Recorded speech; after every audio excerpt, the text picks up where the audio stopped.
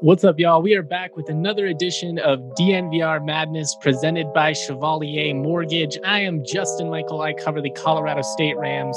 I'm joined by Ben Girding. He covers the Colorado Buffaloes. Used to be super intern. Now he's on staff. Can't even boss him around anymore.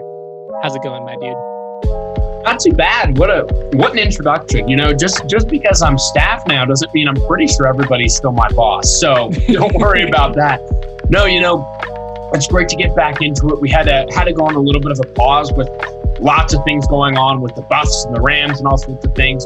But, you know, we are approaching February, which means we are also approaching March, which means this content is just going to continue to ramp up as time goes on. We got some good stuff cooking as far as Selection Sunday and some tournament coverage. But for now, I won't tease you anymore. We're just here to talk about basketball. Totally. It's been a weird couple of weeks for Ben and I. We've had some chaoticness going on in our lives, so we apologize for the lack of recordings, but we're going to get right back into it. We've got all kinds of stuff to talk about. Before we do, though, you know, you guys are probably hearing how great these mortgage rates are, and guys, they are. They're phenomenal. But Mike and Virginia Chevalier, they're just not your typical mortgage company.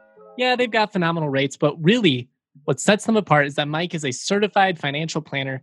He's going to look at so much more than just the rate when designing your home loan. They're a small family-owned company, so you'll always feel like a person and not a number. Ben, that's what I love about them. I know that you do too. You love that personal touch. Visit them at dnvrmortgage.com. Enter to win a free DNVR shirt or hat of your choice when you do. Most importantly, get set up with a free consultation. Again, that's dnvrmortgage.com. Mike and Virginia, they're going to work tirelessly for you. Could not recommend them enough. Give Mike a call directly at 970-412-2472. Or again, visit dnvrmortgage.com. They're the best in the business. What else can you say? Really nothing else. Michael Chevalier, NMLS number 1931006. Virginia Chevalier, NMLS number 1910631. Check that out, dnvrmortgage.com. Ben, so much hoops, so many leagues to talk about. Where do you want to start this madness? Yeah, I mean, madness is the only way to describe college basketball. And so let's go to the heart of the madness. Let's head over into, you know, the Midwest area, looking at the Big Ten. I mean, you know, what can you say about the Big Ten other than, you know, we hit on it a lot, conference cannibalization. The one game I point to in particular is Indiana on the 21st going into Iowa and beating them by 12 points. I truly think that win is enough to propel Indiana on the right side of kind of the NCAA tournament. You know, I mean, there's a lot of buzz about this conference and how many teams are going to get in. And Indiana is kind of floating right now as one of those teams. Obviously, I think the one thing working for them too, as far as just a external factor, is the committee is going to want to get some of these blue blood, you know, good, hardy tradition programs in. And in a year when Duke and Kentucky are really lackluster, you know, maybe this is another just kind of notch in the cap for Indiana to say they've got a tremendous basketball fan base. You know, maybe we should give them the nod. So it's a little bit weird to start Big Ten conversation and start off talking about the Hoosiers, but, you know, where do you go with them? Wins over Maryland and obviously Iowa are some good ones, but they've lost to Northwestern, they've lost to Illinois, lost to Rutgers again. You know, they are just kind of all over the place.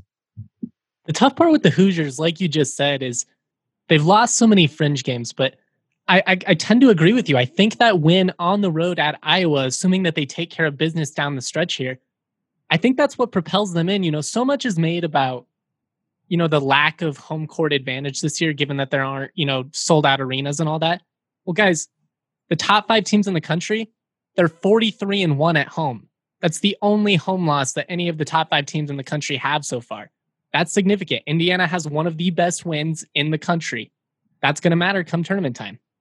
Yeah, absolutely. I couldn't have said it any better. And that, I'm glad you said it, because I was going to say that if you didn't. You know, that when you look at every single game that's played, that Indiana win in Iowa is going to go down as at least a top 5, maybe top 3 victory of the entire season. And I agree, that should be enough to get the Hoosiers in.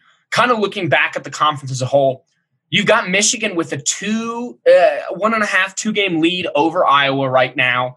Outside of that, then Wisconsin in third, Illinois in fourth, and then Ohio State in fifth, who has really been playing some very good basketball of late.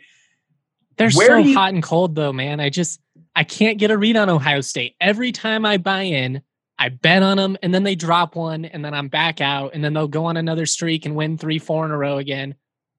They're just the whole Big Ten in general. I feel like other than even Iowa, we just talked about how they lost to Indiana. Other than them and Michigan, it's just such a roller coaster. I mean, Michigan State, for instance, they take a couple weeks off, then they blow a massive lead, and then they just got stomped by Rutgers, and the league is just chaos. I didn't mean to interrupt you there. No, but Ohio totally State fine. is just one of those frustrating ones for me where it's like, I know they're a tournament team. I know they're probably going to end up with like a top 5 seed, but do they deserve it? I'm not sure. No, and it's interesting you bring that up. I mean, they got beat by Northwestern. And remember just 3 weeks ago how Northwestern was ranked? And now all of a sudden it's like, oh, wait a second. That was just a fluke. That was a fun weekend. Yeah. So, for Ohio State, I completely agree. They just need to put together another little stretch here going into February. That's what I'd like to see from them, because the loss to Purdue is not bad. I think Purdue is a very good basketball team. The loss to Minnesota was a blowout. That 17-point loss on the road, so you give them a little bit of credit there. But really, what can they do against Michigan State and then Iowa and Maryland? Those are their next 3 games. That's what I'm interested to see, because Michigan State, that should be a win. Michigan State's not playing good basketball. You get them at home. But then you go on the road to Iowa. You can't expect the Buckeyes to win, but what I'd like to see is for them to not get blown out by 17 points, because when they've gone on the road and lost, they have not played well. So that's what I'd like to see from the Buckeyes. Looking at Purdue, too, they're sitting in 6th in the Big Ten. They had a nice little run. They had a 4-game win streak, including wins over Indiana and Ohio State. Then they got destroyed by Michigan. Is that a indication on where Purdue is at? Can they take care of business against the bad teams in the conference but actually can't compete? So are they just kind of one of those middle tier teams that doesn't really have a ceiling much higher? That's kind of the sense I get with Purdue. They're one of those groups. I think they could probably win a game in the NCAA tournament with the right matchup. Yeah. Are they going to make a run? I don't really see it based on everything we've seen so far. Yeah, they're a competitive team. They're in the best league in basketball, but they're a significant step below the Michigans, the Iowas, even Ohio State, some of these other teams that we've seen. I would feel much more confident in at the moment. That said, it is kind of one of those proud basketball programs that always seems to figure it out going into the tournament. Maybe I need to give them the benefit of the doubt, but they're a program I think more than a lot of these teams is going to be impacted by the lack of home court advantage. Because Mackey Arena, that's normally one of the best home court advantages in all of college basketball. It's unfortunate, that they have to play all these giants and, empty arenas or limited capacities. I'm not sure what the regulations are out there. No, absolutely. And speaking of, though, a proud basketball tradition, I want to shift towards the Michigan State Spartans right now. Whew. They are sitting at 10th in the conference, 8-5 win-loss, 2-5 in Big Ten play. They are coming off of a loss last night, 67-37. Yikes. At Rutgers. And this is a team where, again, in a year where prestigious historic programs do not have the same recognition, I'd be curious if for lack of a better term, like a bubble team like Michigan State gets a nod because of that, kind of that blind faith in Coach Izzo. Look, they've not played great against good teams. They lost Northwestern, Wisconsin, Minnesota. They have a win over Rutgers originally at home. That's a good win. And then they lost to Purdue and they lost to Rutgers. They just haven't. The problem with Michigan State right now, quite frankly, is they just don't have the sample size to put them one way or the other, because we still don't really know. They had 3 games postponed, Iowa, Indiana, and Illinois. Now they turn around. They're going to be at Ohio State, at Iowa. That game against Michigan is postponed because of issues within the Blue Devils program. And then they take on Nebraska and Penn State so they can pick up a couple extra conference wins on that stretch. But again, Ohio State and Iowa, both of those games on the road, I will make a bold prediction. If Michigan State gets one win out of those two, they will make the NCAA tournament. Because that is, in my head, going to be enough to show that they will take care of business down the stretch. But it's a bold take. Ah, man, I'm going to be pissed off if Michigan State makes the NCAA tournament. I'm just going to be straight up. As a guy that covers a league like the Mountain West, where it's like they have 4 bona fide teams that are top 70 in all the metrics, and it's like, oh God, I hope the 3rd and 4th teams get in. Michigan State, they're sitting here 101st in net. They haven't done jack shit all year. They haven't beat a single. I mean, yes, they had the Rutgers win at home. That's great. Now that we just got completely blown out on the road, I think they probably will sneak in because they're going to win a game or two down the stretch.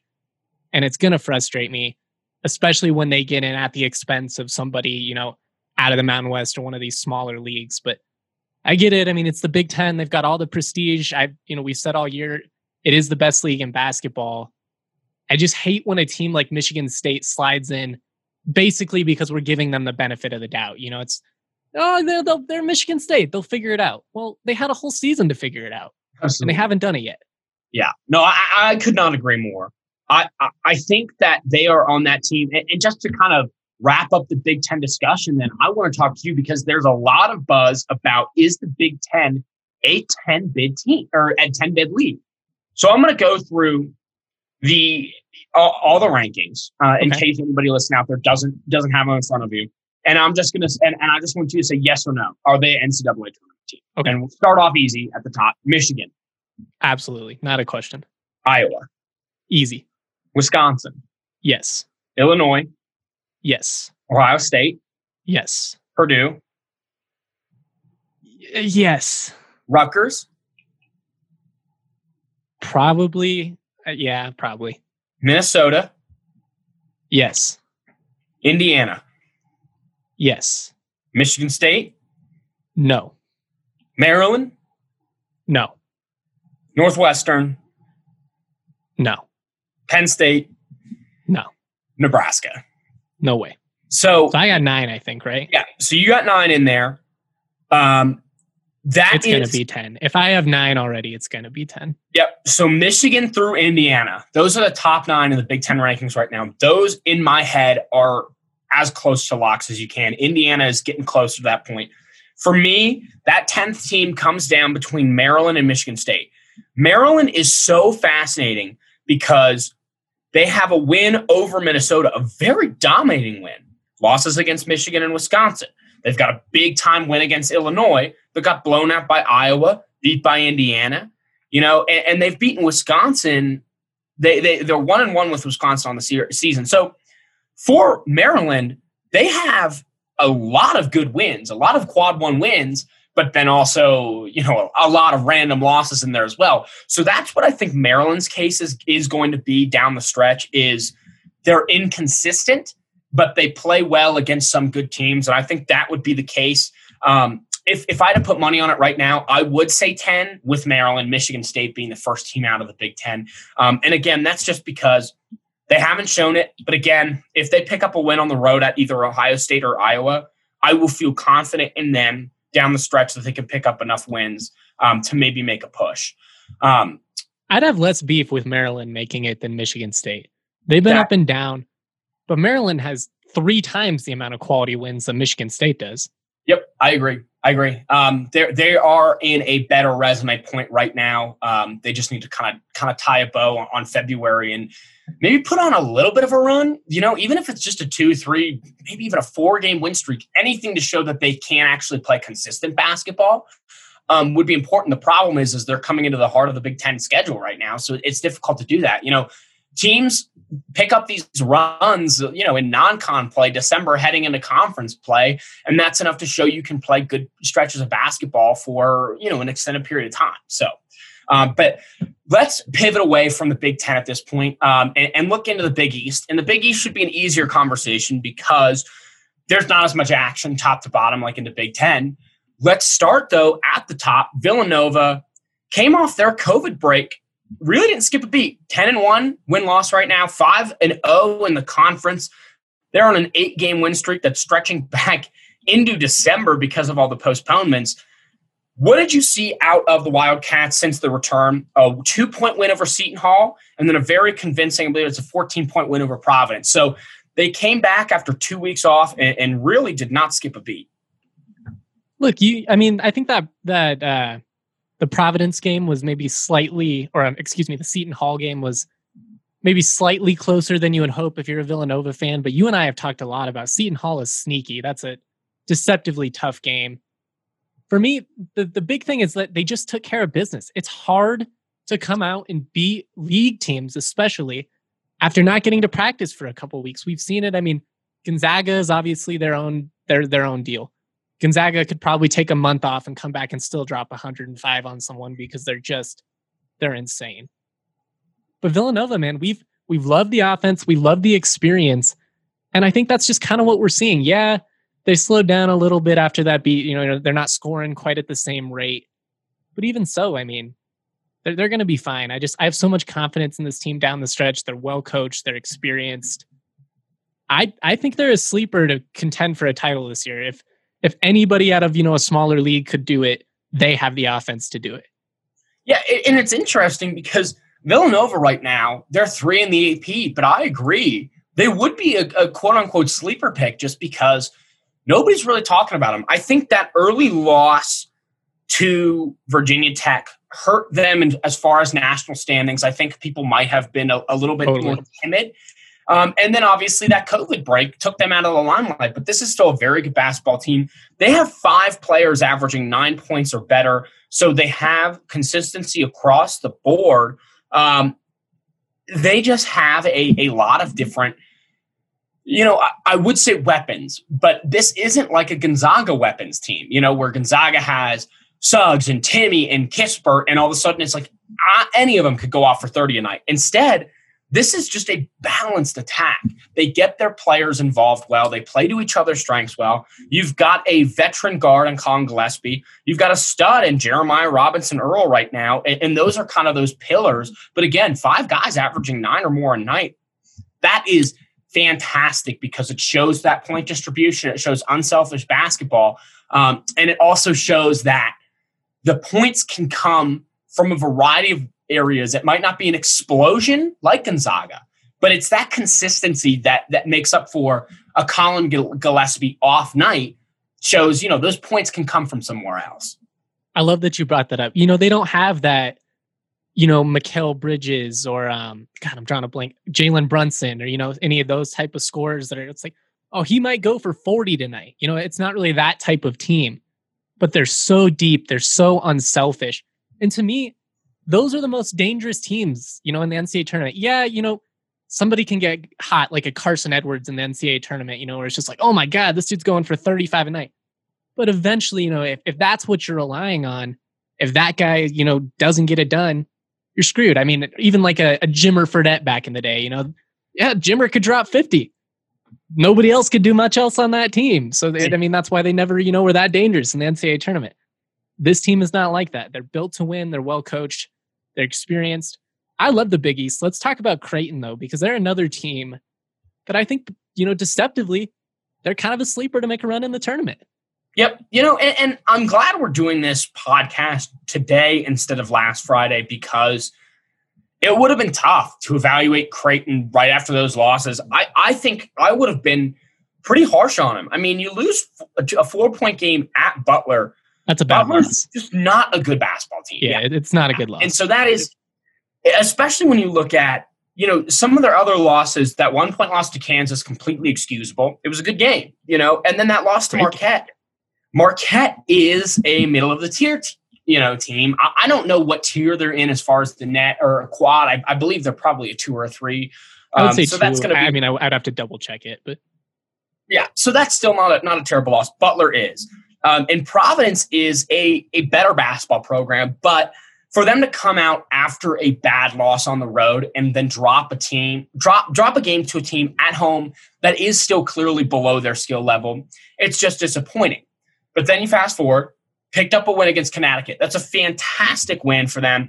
The UConn Huskies are a team that, again, they don't have the same sample size because of COVID this year. But in the games that they've played, they've been playing very well. They're 8-3 on the season. And then they picked up a win against Seton Hall. Seton Hall is going to be a tournament team, in my opinion. So, or at least they're flirting with that bubble line. So those are two good wins in the conference. And that just gives you a nice little stability. You're now on a 2-game win streak. You pick things back up a little bit. You're still 8-3 in the conference, which is fantastic. And now you've got a nice little stretch to DePaul, Georgetown, and then you go on the road to Marquette to try and avenge that loss. Creighton down the road, though, and we're going to talk about this more as the weeks come on. Game at Xavier, and they have their season series against Villanova, one at home, one on the road. That is going to really determine, how this conference plays out. Because if they even split that series with Villanova, they actually could have a decent chance to upset them. Oh, I agree. I mean, all the reasons that I love Villanova, I love Creighton for. Yeah. They're deep, they're experienced, they're well coached. They've got 5 guys averaging double-digit scoring figures. I mean, these are the type of teams. Yeah, Mahoney is definitely Mahoney is definitely, their leading scorer and the guy that you want to focus on. But they've got multiple, let's see here, 4 upperclassmen guards. I mean, that's tough to beat. I love that experience. I don't think they're quite as deep as Villanova. I think from a raw talent perspective, Villanova is a better team. But on any night, yeah, they could totally sweep. And if they win those 3 going into that, they're going to be set up great. I mean, at this point, they have an NCAA tournament resume. I mean, unless they lose a bunch here and go 1-4 or something down the stretch. But I love this league. The Big East is just so much fun. Yeah. And growing up in Cincinnati, the Bearcats used to be a part of the Big East. It was a fun conference to be in. I love going to basketball games back when Sean Kilpatrick was tearing up on the Bearcats front. But yeah, it's a great league. And I think they have a case for 4, maybe 5 bids here. It just depends on how the rest of February shakes out, because the Big East has been hit harder from COVID than I think some other conferences have. I mean, that kind of makes sense, though, just from where some of these schools are located, when you're in New York and Philadelphia and some of the, maybe I'm big braining this. No, I mean, but it makes sense to me. No, absolutely. And quite frankly, you can't fault the conference for COVID, because it's one of those years. And this is where the selection committee needs to put on their outside perspective hat and say, how are we going to compare these? Because it's not apples to apples, because you might have, let's say, Stanford in the Pac-12, who plays 24 games, compared to Seton Hall, who might only play 15. So how do you break down the record, both in conference and total? It's just going to be interesting to see how they make those determinations, because there's really no right or wrong answer. Yeah, the whole process is going to be really subjective this year, which means that some people are going to love it and some people are going to be furious. And we'll talk about, every side that we can. Let's keep it moving. Let's go to the ACC, a weird league, a league that's picked up some steam of late, but I mean, the top 5 teams are still only 5-11 and quad 1 games. It's not an impressive conference this year. Yeah, it's not the same ACC. I think they still do match up well as far as prestige within, the top 7 conferences that we like to highlight. But no, I agree. I think they're on the bottom of that tier. Virginia, they're 7-0 in the conference right now. That's big for the Cavs. I just wasn't that high on Virginia because they had a lot of postponements. So starting on December 19th, they had played 5 games. No, I'm so sorry. 4 games. They were 1-3 through the late December. So I was kind of out on the Cavaliers, and they come out and they had a blowout loss to Gonzaga. But they had been putting on an impressive run, including the 35-point win over Clemson. That's big time. They broke the Tigers. I mean, Clemson went into that game with the number 1 rated defense, and I believe it was KenPom and Net. They were the most efficient defense in the country. And then they went on, after that Virginia game, they went on a 3-game stretch where they gave up 80 or more points every game. They broke the Tigers for a bit there. Virginia has positioned itself well, but 6 in net, 7 in KenPom. I mean, the metrics love them. No, absolutely. When you look at the ACC, though, you do have Florida State, Virginia Tech, and North Carolina creeping just one win back from that top spot. As far as how many games back they actually are, it depends because of COVID. They've all played different amounts. But Florida State, Virginia Tech, and North Carolina all picked up 6 conference wins. Virginia has 7. And then Louisville's kind of creeping back there. Louisville's, not as hot as they were earlier in the season, but still a good basketball team. The ACC right now is trending towards, maybe even, 6 or 7 teams. Now, I think the 5, I would call them locks at this point, are Virginia, Florida State, Virginia Tech, North Carolina, and Louisville. I think at this point in time, we can consider all of them to receive a bid. North Carolina, man, 1-4 in quad 1 games. I know they picked it up. They're 2-4 on the road. The big thing helping UNC is they're 6-0 at home. They take care of business at home. Yeah, and again, that's one of those teams that I think is going to receive another one of those benefit of the doubt bumps. You got to let someone in. If Duke's not in, if Kentucky's not in, if Michigan State's not in, they got to get some TV numbers up. Well, that steers me to another conversation then. You've got Clemson, who they're still 10-4. They're still, they picked up a win last night, so they're back in there. They might be in that conversation as well. Duke right now is 6-5. They have a win over Georgia Tech after a 3-game skid to some pretty decent teams in the conference.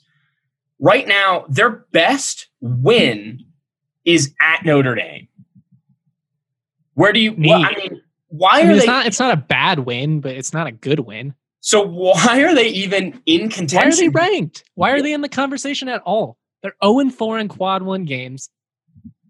I mean, guys, I get it. Like, it's Duke. I've been to Cameron Indoor. It's amazing. I get all of it. But at some point, we got to do some logic. Like, they're not winning. They can't beat good teams. Yep. And that's honestly, that's what it comes down to. And I'm glad you had that opinion, because I listen to a lot of national podcasts on this because I just love it. And I listen to the CBS guys and they have Duke on the bubble right now as far as kind of flirting with it. And I understand the thought process of wanting to put Duke on the bubble. But the problem is you're 0-4, like you said, in quad 1 games. If your best win is at Notre Dame, they have no business being in the NCAA tournament. They have a chance, though, as all teams do right now, because it is only January 29th. So they play Clemson. They've got games against North Carolina coming up. And then to close the season, they'll have Virginia, Syracuse, Louisville, and North Carolina again.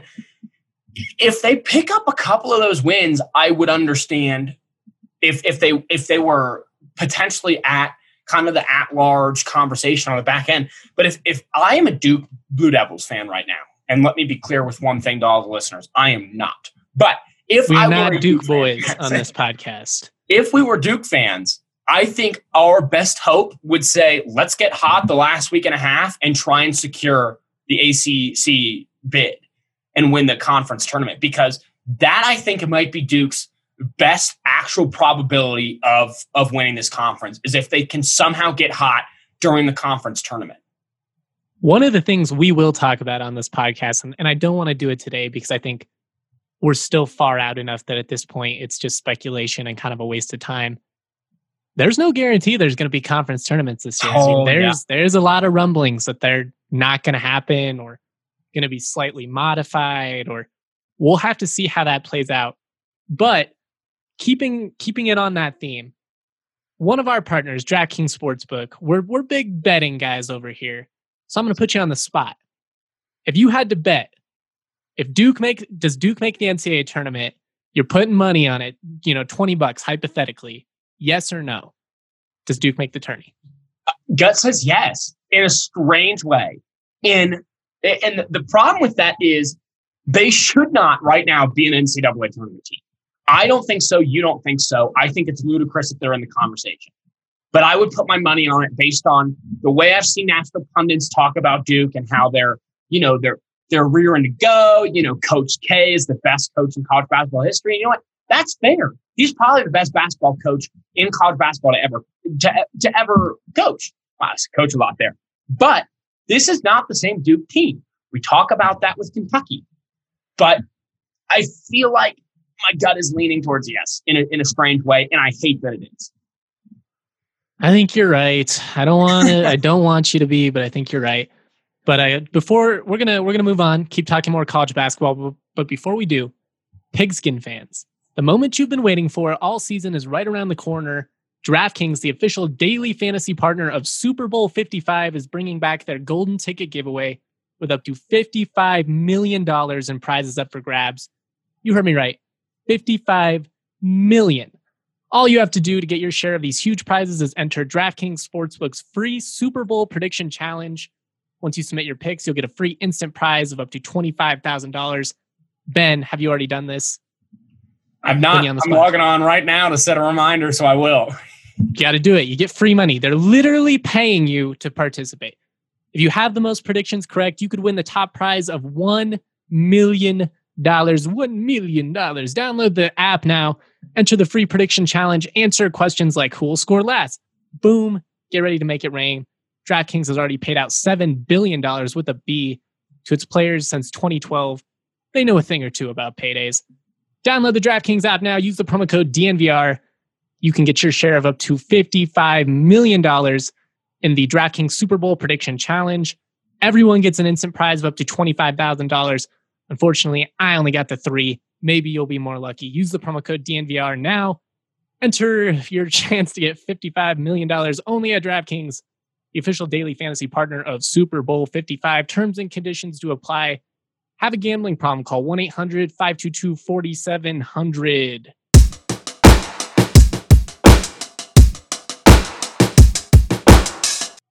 Man, that was a little bit of a mouthful, but I'm pumped, man. Super Bowl 55. Going to be fun. Old man Brady. We got the future versus Mahomes. All the storylines. It's going to be a blast. Let's keep talking college basketball, though. Let's move on to the next league and talk Big 12, which, what a weird league, man. Normally one of the best in college basketball. It's like a middle of the pack conference this year. Yeah. In quite frankly speaking, I'm just going to say it right off the bat. I don't think anybody's catching Baylor. No, they're not. They've got a 3-game lead in the conference right now. They're playing just incredible basketball. They just blew out K-State by almost 50 points. And they've already picked up wins against Kansas. And I don't know if anybody really can compete at this point. Obviously, Kansas is going to make the NCAA tournament. Fun fact, do you know the lowest seed that Bill Self has ever been at Kansas? Like 6? A 4 seed. He has never been lower than a 4 seed. I was going to say, I know it's around 5-ish, but yeah. So, and I think, frankly, Kansas is trending that way as probably a 4, maybe a 3 seed, depending on how they finish up the season, because they're in an interesting spot in conference play.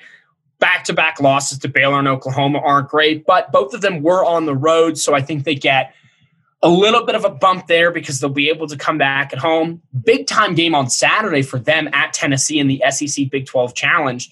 That's going to be a fun one. Yeah, so if you're a Baylor fan right now, I think you're feeling comfortable just for the fact that Kansas, I don't think, can catch you at this point. And also, Texas is down 3 players and their head coach due to COVID right now. So that team is playing, but it's playing very shorthanded.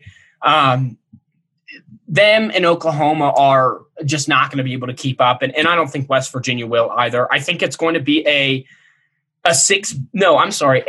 could even be a 7-bid league, quite frankly, depending on how Oklahoma plays down the road. But at this point, Baylor, Texas, Oklahoma, West Virginia, Kansas, and Texas Tech all are trending as NCAA tournament teams. Oklahoma State kind of on the bubble there. They're not as good as they normally are. But I think that they're top heavy with Baylor, and then they've got a lot of those middle of the pack teams that I, for one, would not want to play against in the first round. Shoot, I mean, West Virginia, they've come down to life a little bit, but that's not a team you'd want to play in the tournament. They still got 3 quad wins. OU has 3 quad 1 wins. I mean, they've been inconsistent, but I think you hit it right on the head there. Look, they still have talent. It's just one of those, you just don't want to face them in the tournament. Yep. Let's move on to the Pac-12, because this is a league that I really am intrigued to hear all about from you, because you've got your finger on the pulse. It's been kind of a weird one. Like, to me, Oregon has still been the best team that I've seen, but they're on pause, so it's kind of hard to determine at the moment. Colorado's had some impressive wins. Stanford's had some big wins. It's a weird league right now. Yeah, I think I've said that for literally every league. It's kind of weird right now. And I think the Pac-12 has done well, considering where they were 2 weeks into the season is where everybody's horrible takes come out. And somebody came out and said, I don't remember who it was, but the Pac-12 is only sending one team to the NCAA tournament. And I was like, that's ludicrous. They're right now, though, out of the 12 teams, they have 5 that are going to make it. You have UCLA, USC, Colorado, Stanford, and Oregon.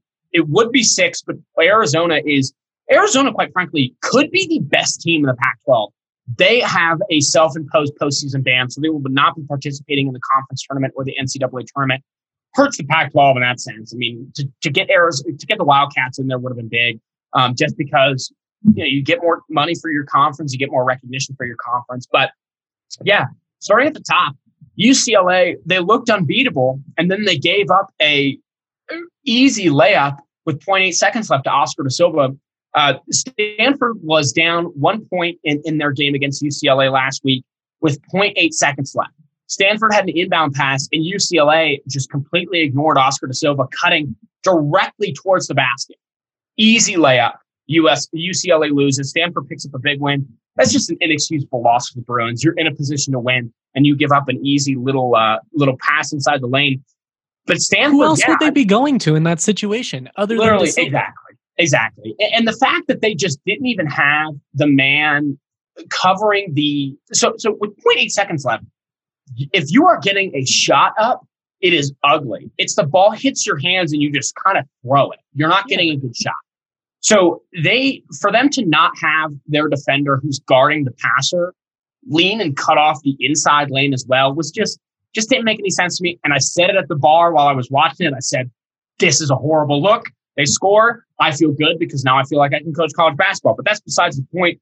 Stanford right now on a nice 2-game little win streak with that win over UCLA and a nice win over at Arizona. Stanford dropped off a bit there. They were trending up, then they were trending back down a little bit. They had a couple tough losses in there to Colorado and Utah, but now they pick up 2 more wins. They're back securely in position. And then you look at UCLA and USC, the LA schools, they're at 1 and 2 in the conference right now. Both of them are playing good basketball. The thing about who's going to come out of this conference on top, your guess is as good as mine. You've got 4 teams that are within 2 games, and then Oregon is on pause, but win percentage-wise, they could kind of sneak up there. USC, Colorado, and Stanford all within striking distance of the Bruins. This conference is going to be an interesting one as we head into February and head closer towards March. I think the toughest part with the Pac-12 right now, and I do think it is underrespected, they don't have a lot of premier wins over other leagues. Nobody in the league has more than 2 quad 1 wins. It's one of those where it's like everybody's been fine, but nobody's resume has, really separated themselves. Colorado, I think they had a chance, but they're 1 and 3 in quad 1 games so far. I think they still need just kind of like that elite premier victory to kind of boost them in terms of their national perception. Where are you at with Oregon right now? I know it's hard because they're on a pause. I think they're the best team in the league. Do you agree or do you disagree? I disagree. I think that the last time that we saw, and quite frankly, the reason I disagree is I covered the Colorado Oregon game, and Colorado, they only beat them by 7 points, but that game just never really felt that close. Every time Oregon kind of snuck back in there, Colorado never let them get within 1 or 2 possessions throughout the majority of that game. I think they're very talented. I would not want to play them in the first round, but I have not seen enough from them at this point to say they're the best team in the conference. To me, it is still the UCLA Bruins. I think that they, other than that defensive lapse, they are looking at running away with this conference. So, one mistake came at a bad time, but this still is the best conference. I'm sorry, the best team in the conference. The thing with the Pac-12 that really hurt them is their leadership team elected during the football season to cancel all sporting activities until January 1 of 2021. Now, obviously, the Pac-12 commissioner, who is now Larry Scott, going to be out on his way out in June, but they reversed that decision and allowed basketball to start on time with everybody else. The problem with that is, in the time since that decision was announced to reverse, the Pac-12 canceled a lot of non-con games. That's why, for example, Colorado ended up playing K-State in the quote-unquote inaugural Little Apple Classic in Manhattan, Kansas, because those teams were free because Colorado dropped a bunch of games. So that, I think, is the major problem. Is you're right, they don't have any quality wins over some of these good opponents because they really haven't had the chance to. I think Colorado ends up with 2 quad 1 wins because I do think Stanford jumps back up into quadrant 1. But with that being said, I completely agree. They just need to, quite frankly, they just need to kill everybody else in the bottom of the conference, and 2 people really need to step up, because if it stays this tight heading through February, it's just going to hurt the standings, and no Pac-12 team is going to be higher than a 5. It's going to be an interesting stretch for a lot of leagues on the West Coast. The Pac-12, the Mountain West, the WCC. I mean, obviously, Gonzaga's getting in there, but, you kind of wonder if a team like, St. Mary's or BYU or somebody can sneak in. Going to be interesting to watch all this, West Coast. We're actually going to talk local hours, CU and CSU at the end of this podcast, so I don't want to lean too much into the CU conversation just yet, but I will say that February 18th game in Oregon, going to be one that I have my eyes on. Oregon historically has really struggled in Boulder, so not that surprising that they lost that one. I'm really intrigued to see how that rematch plays out. Oregon in general, I mean, they got to go to Oregon State, which could be hard. I mean, it's a rivalry game. I know they're not that good, but they got to go to Stanford, to USC, to Arizona State, to Arizona. That's a really tough schedule to end the season. Yep. And Stanford is returning to their actual home court now. And that shouldn't be underlooked at all. That's a big factor. Just being in your home bed. And I mean, they're not NBA players, guys. It's not like they get to stay in, the most luxurious hotels and all that, and, flying private jets and all that. It's a tough life for some of these athletes that are displaced. They haven't been home for 2 months, and they've been playing in the Warriors G League arena. They are, and again, I can't speak for the Stanford players, but I get the sense that they are going to defend that home court better than anybody else in the Pac-12, just because they are now going to say, how much it means to them, and they're going to feel it tangibly. Being in your own locker again, that's going to be huge. Absolutely. Let's stay out west and look into the Mountain West. Obviously, we are going to talk more local, specifically CSU and CU, but the Mountain West as a whole, I think, you have in our notes here, 4 bid league question mark. I don't even put a question mark on it at this point. I think it's hard pressed to say they don't get 4 teams in. The tough part about the Mountain West is that a team like Boise State, who's about to play their second game against CSU, and like I said, we're going to talk CSU in just a second, they still have to play Utah State and San Diego State. So, you could get some cannibalization here at the end that kind of hurts the league. I mean, right now it's just really top heavy. It's these 4 teams beating the living hell out of everybody else. And it's kind of going to be just like a matter of attrition. Who can survive the gauntlet and make it through? Kind of interesting. Coming in, nobody really expected CSU to be up in this contention talk. They've worked their way. San Diego State, they had a couple of tough losses. They got swept at Utah State in a series where Matt Mitchell went down. People kind of started, dropping out their stock. They dropped out of the AP poll. All of a sudden, they're kind of rolling again. They don't have any quad 1 wins at the moment, but like I said, they could beat Boise State. That could help their cause. It's going to be interesting. I really hope that all 4 of these teams get in, because just watching college basketball around the country, these are 4 of the top 68 teams in the country. I don't think there's any misconception about, they should be like a 4 seed, a 3 seed. No, I mean, they're all going to be, 8 to 12 type seeds. That's fine. Just give them a chance. Yep. I mean, San Diego State, I don't think is in conference contention, being 3 games back. But they're not going to win the league, and that hurts and that does hurt them. But they still have the win over UCLA, and that really helps their cause, honestly. Yeah, it does, because that win just keeps getting better and better. And between Boise, Utah, and Colorado State, the Rams have head-to-head wins. They've got the tiebreakers over some of those teams. So again, we are living currently in a world where conference tournaments happen. But I agree with you, and this is a conversation for later days. But those tiebreaker stuff, I mean, that might be more important coming down the line than it normally is, depending on how some of this stuff shakes out. I'll tell you this, man. If you're CSU, you feel pretty good having already split on the road at Viejas and at Utah State. Now you have a home win over Boise State. Dude, if they win tonight, I'm getting real excited. I mean, if they win tonight, I think they actually would position themselves as potentially a favorite just because they've played so well against those teams above them. I'd agree. They still have to play 2 games at Wyoming, and I don't care that Wyoming's one of the bottom teams in the league. Anytime you have to play a rival, it matters. Twice on the road in 1 week, that's brutal. Going to Nevada for a pair of games, that's deceptively tough too. They can score in a hurry.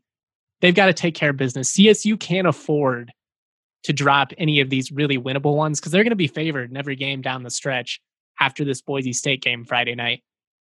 And if they beat Boise State, they go on the road, they beat Wyoming in a pair of games. That's a top 25 resume, in my opinion. Yep, I agree. Let's shift our last conference we want to talk about, and let's kind of hit this a little quicker. SEC, Alabama's running away with this right now. Roll Tide. I really do think Alabama might win this conference by 4 games. They're like projected as a 2 seed now. Yeah, I mean they are rolling. Their offense is insane right now. They broke the SEC record for 3-pointers. The thing about Alabama that I love is they are playing the most methodical brand of basketball on offense as I've seen out of anybody. They score in 3 different ways and 3 ways only. They're either going to shoot from 3, they're going to drive to the rim, or they're going to hit free throws. And that is so, analytically speaking, sound. I for one, I'm a big fan of the mid-range game because me too, but we're old school. Yeah, I mean, me in high school, I couldn't really stretch the floor a whole lot, but those elbow jumpers were my bread and butter. But this Crimson Tide team, I mean, they really actually could be pushing for a 1 seed if they continue to play this well. And that is both shocking and not shocking. I had them in my preseason top 25, so I was higher on Alabama than a lot of people were. But I mean, never in my wildest dreams did I think they'd be legitimately a top 10, top 15 program in the country. And they are. I mean, they can score with the best of them. Yeah. And it took them a little bit to warm up. Some of these losses, I think, hurt them in that 1 seed conversation. The loss to Stanford was they almost lost by 20 points. They lost by 18 points to Stanford. They lost to Clemson, and then they lost to Western Kentucky. None of those teams are bad basketball teams, so they don't necessarily have a horrible loss on the resume. But when you do get into that 1-2 seed conversation, I think those losses are going to hurt them. Agreed. When you compare them to, if you're looking at a 1 seed, for example, I think right now you're looking at Gonzaga, Baylor, Villanova, and then maybe between Iowa and Michigan as kind of that kind of area in there. I'd give it to Michigan right now. I know we were all high on Iowa, but I'll just based on the resume. And then, so either way, then one of those teams drops to a 2 seed, right? And then you also have Texas, Houston, and Virginia in that conversation as well as Texas Tech. So I agree. I think Bama right now is looking as a 2 seed. I think they're one of the best out of those. But yeah, they're playing great basketball. They beat an LSU Tigers team that actually jumped up in a second in the conference as well. LSU, they had them in the top 25 too. I'm feeling pretty good about my SEC knowledge. The problem with LSU is that they lost that game to Kentucky, and at this point, that brutal. That's just such a bad loss. Kentucky 5-10 right now. You really would have loved to see them go and get a win there. But with that being said, they're still 6-3 in conference play, 11-4 on the season. They look like a conference team for sure. The thing about the SEC this year, I don't think any of these teams are necessarily great teams. I think Alabama's really good. I think Tennessee is really good. But teams like Missouri, Florida, Arkansas, LSU, they're just fun. You know what I mean? They're those teams that are like, all right, like I'm going to turn this game on and let's see what happens. Like they might lose by 25 or they might score 95 tonight. I want to see what happens. And that's compelling basketball. Yeah. And honestly, the conference as a whole, I mean, I have a team that I love to watch, and it's just because of Sharife Cooper, and that's the Auburn Tigers. The Auburn Tigers self-imposed a postseason ban, so they are not going to be playing. They don't matter. But I don't think they would have done that if they knew Sharife Cooper would have been eligible. He's only played in 6 games right now, but he's averaging 32 minutes per game, 22 points, 8 assists, 5 rebounds. He is shooting only 19% from 3, and he is still averaging north of 20 points per game. I think that Auburn really would have competed with this conference if they had him all season. I think that Auburn would be a terrifying team going forward. But yeah, you have a lot of teams in the SEC right now that are kind of on the bubble. Between Arkansas and Florida are kind of on the bubble as far as tournament recognition. I think Alabama, LSU, Missouri, and Tennessee all do make it. They're all trending that way. Missouri, they are having a little bit of a tough stretch. They're not as hot as they were. But, losing to Mississippi State and Auburn, going two out of their last 5, that's tough. Yeah, they still should make it. Then you get into the, Arkansas and Florida conversation as far as, is this going to be a 4-team bid, or a 4-bid league, a 6-bid league, where that shakes out?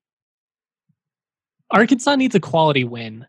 They're, I think, 9-0 or 8-0 against teams outside of Quad 1. They're 1-4 against Quad 1 teams. I like this Arkansas team. I think they're fun. JD Note is a guy who I really like to watch. I like Eric Musselman. I obviously got to cover him for a couple years in Nevada. I just think he's an eccentric personality. Arkansas is the type of team that I think if they sneak in, I could see them making a, Sweet 16 type run just because of the way they can score. But again, they need a quality win. They've got to win on the road. They haven't really been able to do that in league play yet. I'm curious, Florida too. Florida is a team that I kind of gave up on early. And now they picked up a couple of quality wins. It's right now, I'd agree. Those 4 teams at the top are in 5, 6, 7 are kind of going to be fringe.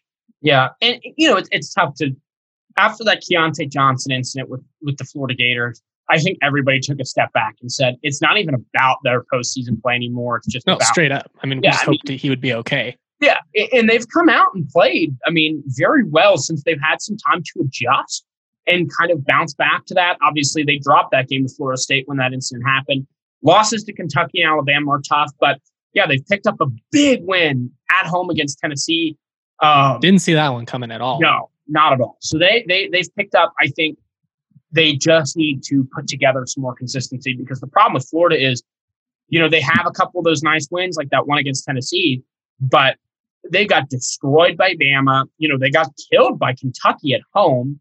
So now, how do they stack up against West Virginia and LSU and Tennessee? Those 3 games out of their next 4 are all on the road. I think those are going to be pivotal for the Gators as far as how their NCAA tournament resume looks. Nailed it. All right, let's wrap up with some local talk. Before we do, though, we brought you damn good beer. Now we're delivering to you damn good beef. Hassel Cattle Company, the absolute best source for farm-to-table Wagyu beef in the country. Hassel Cattle Company is a 4th-generation cattle farm out of Texas. They ship all over the beautiful US of A, straight to your door. They call their beef the blue-collar Wagyu. Why? Because it's the best damn Wagyu that every man or woman can afford. Hassel Cattle Company offers Wagyu smoked sausages, New York strip, beef bacon, Wagyu Frank without any fillers. They got jerky flavors, original, sweet, and spicy. Oh, and their hamburger, it just happened to have won the Food Network's Best Northeastern Burger Jam. Not only do we love their beef, the country loves their beef. These guys take the registered bulls and breed them with Angus cows, giving you that very high prime product that is grown with 0 antibiotics, no hormones. Oh my goodness, hormones. Getting kind of tongue-tied. Head to Hassel Cattle Company, HASSELL, cattlecompany.com. Use the promo code DNVR10 for 10% off your order. Man, I could use a steak right about now. Feeling a little bit hungover, guys. Not going to lie. Could use that protein. It would just get me going.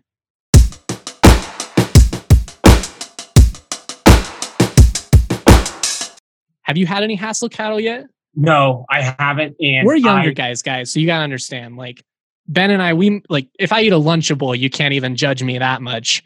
So this is a big deal for us to be in a conversation with, grown man type meat. That sounded super weird. Let's just move on. Anyway, oh, that was awful. We're just pretend that didn't happen. All right, we're moving on to local talk.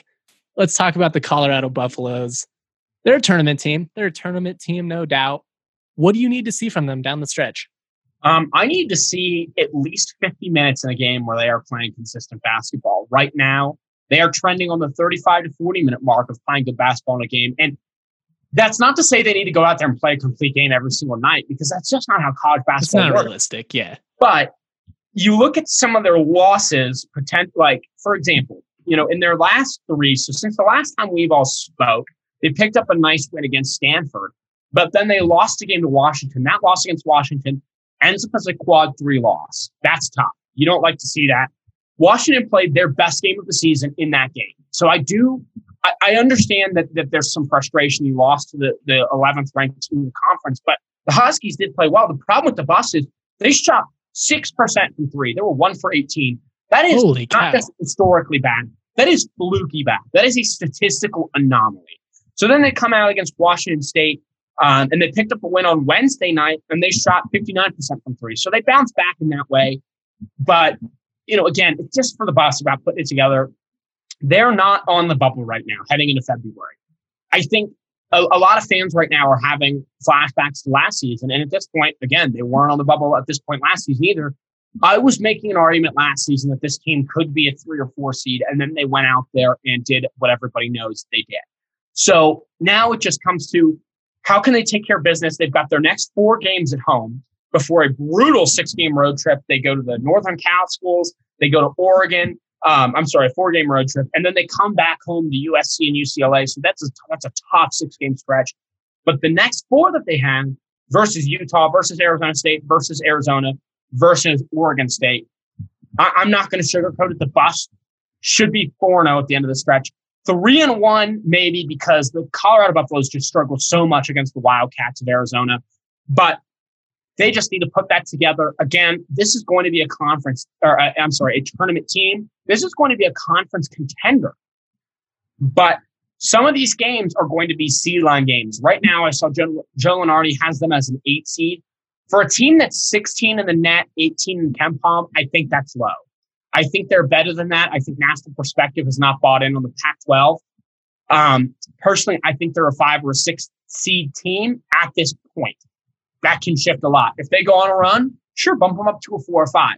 But if they play as poorly on the road as they're used to, that's where I think they get into the 7 or 8 seed line. And that's personally why I have them higher right now than some national people, just because my rankings are never about full-time projections for me. I'm always about right now, where are they? Right now, I think they're a 5 seed.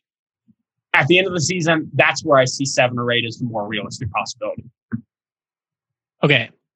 I'm gonna respond to a couple of things you said here. First, I'm gonna bring up Joe Lunardi, who I just want, this is not me throwing stones. This is not me talking shit. None of that.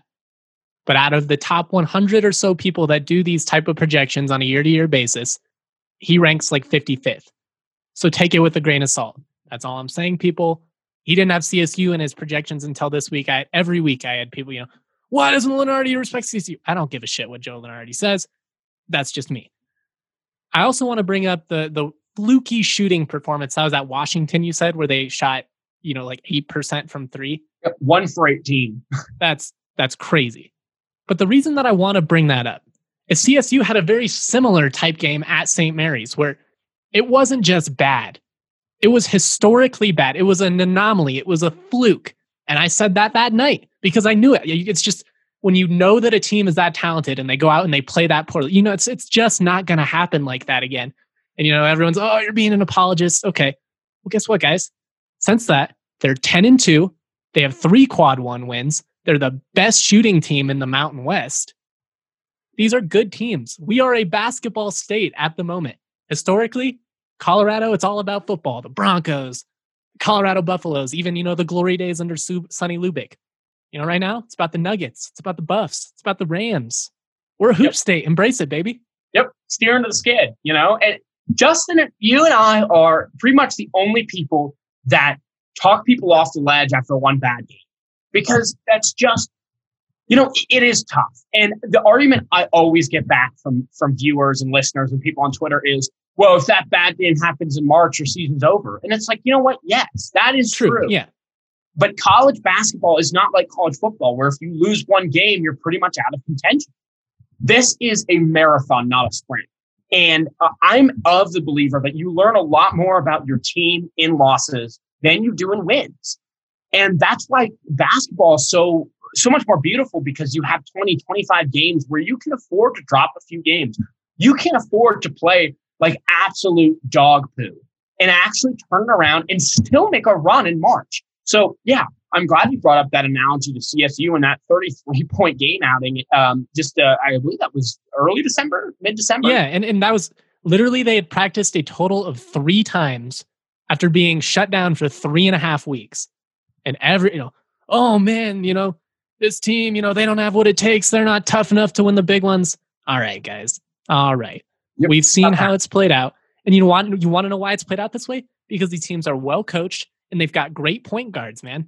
Isaiah Stevens, McKinley Wright. These are 2 of the most underappreciated players, not just in their respective conferences, in all of college basketball. These are guys that see the floor in a way that other people just don't. And in a time where, there's a lot of just I won't say pointless dribbling, because there are people that can create their own offense. These guys get it. They've got to create for their teammates too. It's just fun, man. I know I'm an old school guy, and I nerd out for, people running the pick and roll and, a successful half court offense. I know that's not exactly what everybody loves to do these days, but I love it. I love McKinley Wright. I love Isaiah Stevens. And I love David Roddy. This is a guy who needs to be in the conversation for Mountain West Player of the Year. He's a beast. Could have dominated the Big Ten. I know I'm rambling, guys. I'm getting excited. That's how much I love talking about both of these teams. It's just a fun time to be a college basketball fan. Yeah, it really is. I mean, I think any player who is leading their team, a team that's in, contention to win the conference, should be in the Player of the Year conversation. Obviously, McKinley Wright got that recognition just because he's a 4th-year senior and he's breaking records for not just the conference. He's about to become the first Pac-12 player in history to have 1,600 points, 600 rebounds, and 600 assists, which is just an insane combination. Insane numbers. Insane. Like, I know the CSU-CU rivalry and all that, but I mean, as a sophomore, I wrote how I believed McKinley Wright could take Colorado to the NCAA tournament for Mile High Sports Magazine. So, you got to respect Real if we're going to do this right. And he's a baller. Yep. And then you look at David Roddy. I mean, for Christ's sake, he's almost averaging a double-double on one of the most explosive teams in the Mountain West. How is he not in, the favorite as far as the Mountain West Player of the Year? That is just kind of where you need to be at. And yes, we're from Colorado. We want Colorado teams to succeed, even though, quite frankly, I think we both have, that rivalry against each other's teams that we cover. But the fact of the matter is, it's good for the state. It'll keep talent here. It'll bring talent in. And the recognition needs to start going to some of these programs. I'll kind of say this. I'm very excited for March at the DMVR bar. We do things in a socially distanced way. All of our staff is going to be masked. We've got hand sanitizing stations all over the place. That's going to be the place, if you can get to it, to watch the tournament games. Buffs and Rams are going to be on there. But as a whole, it's just going to be a ton of fun. I had to shamelessly plug it because, like you said, I'm going on a little bit of a ramble, getting how excited I am about to actually have the tournament back again. It's going to be so much fun.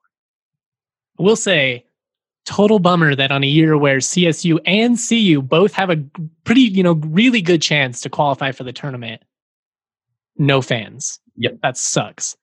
And also a year where we were supposed to have games in Denver, meaning that there was a good chance that one or both of these teams would have gotten to play at Ball Arena. I almost called it Pepsi Center or whatever, but that is the Ram life. That is the Buff life. But hey, you have to appreciate the good moments when they come. It's also unfortunate we didn't get a showdown. I mean, these are 2 great teams. Like, I would have loved, and we still could, maybe they throw a game if something happens where, CU has an opponent cancel and CSU has an opponent cancel. that could come together. Doubtful at this point, but either way, it's a fun time to be a college basketball fan. We will keep you up to date with everything throughout it all. Check out the DNVR bar. It's socially distanced. We've got great food, great beer specials, great people working. Thank you to everybody that subscribes. Stay safe, support local, wear a mask, all that fun stuff. Peace.